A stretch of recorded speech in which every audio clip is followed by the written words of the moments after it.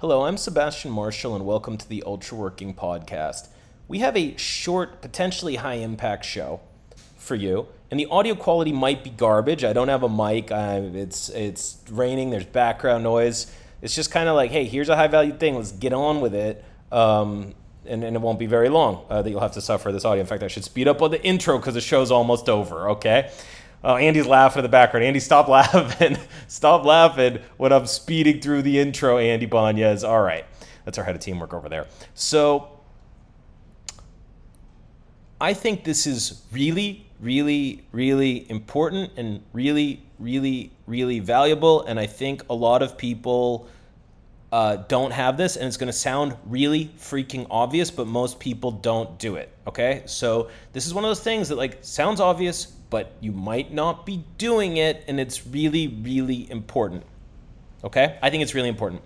So, very often, when somebody has a very large, stressful, ambiguous project that they need to figure out, writing a PhD thesis, an extremely busy time at work, deep in the middle of a job search, and there's a second thing they need to do that is smaller but also ambiguous. Maybe you're looking for a new apartment, or you're thinking of buying a house, or you're working on your PhD thesis and you've got a really crazy deadline coming up on something about it, and you're trying to figure out what to do in the summer.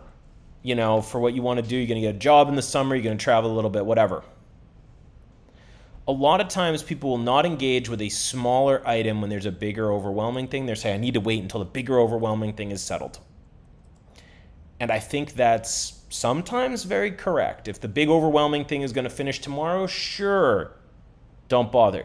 If the big, overwhelming thing is going to be 2, 3, 4 weeks or longer, I think you need the ability to compartmentalize into time and say, hey, I might be super busy, I got a big ambiguous thing, and I don't know where I want to live, or I don't know what I want to do in the summer, but I'm going to give myself exactly 2 hours to think about it, or 1 hour, or 3 hours, or however long you can get away with.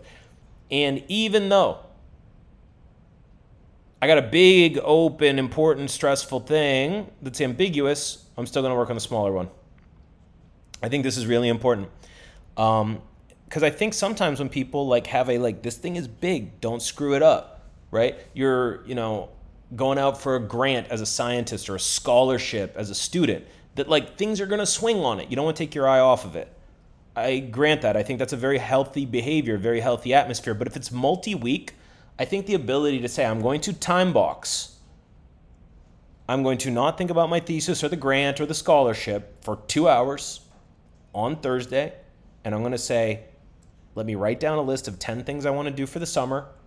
And let me email a friend, a mentor, one of my parents, whatever, with can we talk about this next time we link up? I want your opinion on which of these 3 things I should do in the summer, or which neighborhood's cool to live in, or whatever. So you time limit it, you move the ball forwards a little bit on the smaller ambiguous thing. Sometimes this is just necessary, and if you don't do that, oh, it's the summer, I don't know what I'm doing. Do you know what I mean? And it really might have been the absence of a 2 hours 3 times that puts you in that state. So couple of conditions are in place, and then it's worth thinking about this. When you have a big, overwhelming, ambiguous project that is high value and you want to be hyper-focused on it, right?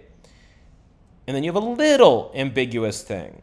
What neighborhood you're going to live in is less important than if you get a major scientific grant, obviously, presumably, for your life and your career and your research. But if you're just picking arbitrarily where you live, you're probably leaving some niceness on the table. Limit it to 1, 2, 3 hours. Don't let it bleed, and be able to take a chunk out of it and keep it moving a little bit with a conversation or whatever. Hit the next milestone on to give it a little bit of thought. I think this is really valuable. I know it sounds kind of obvious, but I think it's not. I think being hyper-focused and not taking your eye off the ball when you got something important is really, really good. I think sometimes that gets taken to an extreme where the calendar time sneaks up on you on the summer or the neighborhood or whatever, and then you get less gains. So give it some thought. Okay. Mentally flag this. If you're in a busy period, you might do a sweep for what needs an hour or 2, and not 6 things. There's usually no more than 1 or 2 other moderately high value to high value things that could benefit from a couple hours scheduled in. Okay, thank you for listening. As always, lots of love and respect from all of us over here at Ultra Working. This was the Ultra Working Podcast. Be well.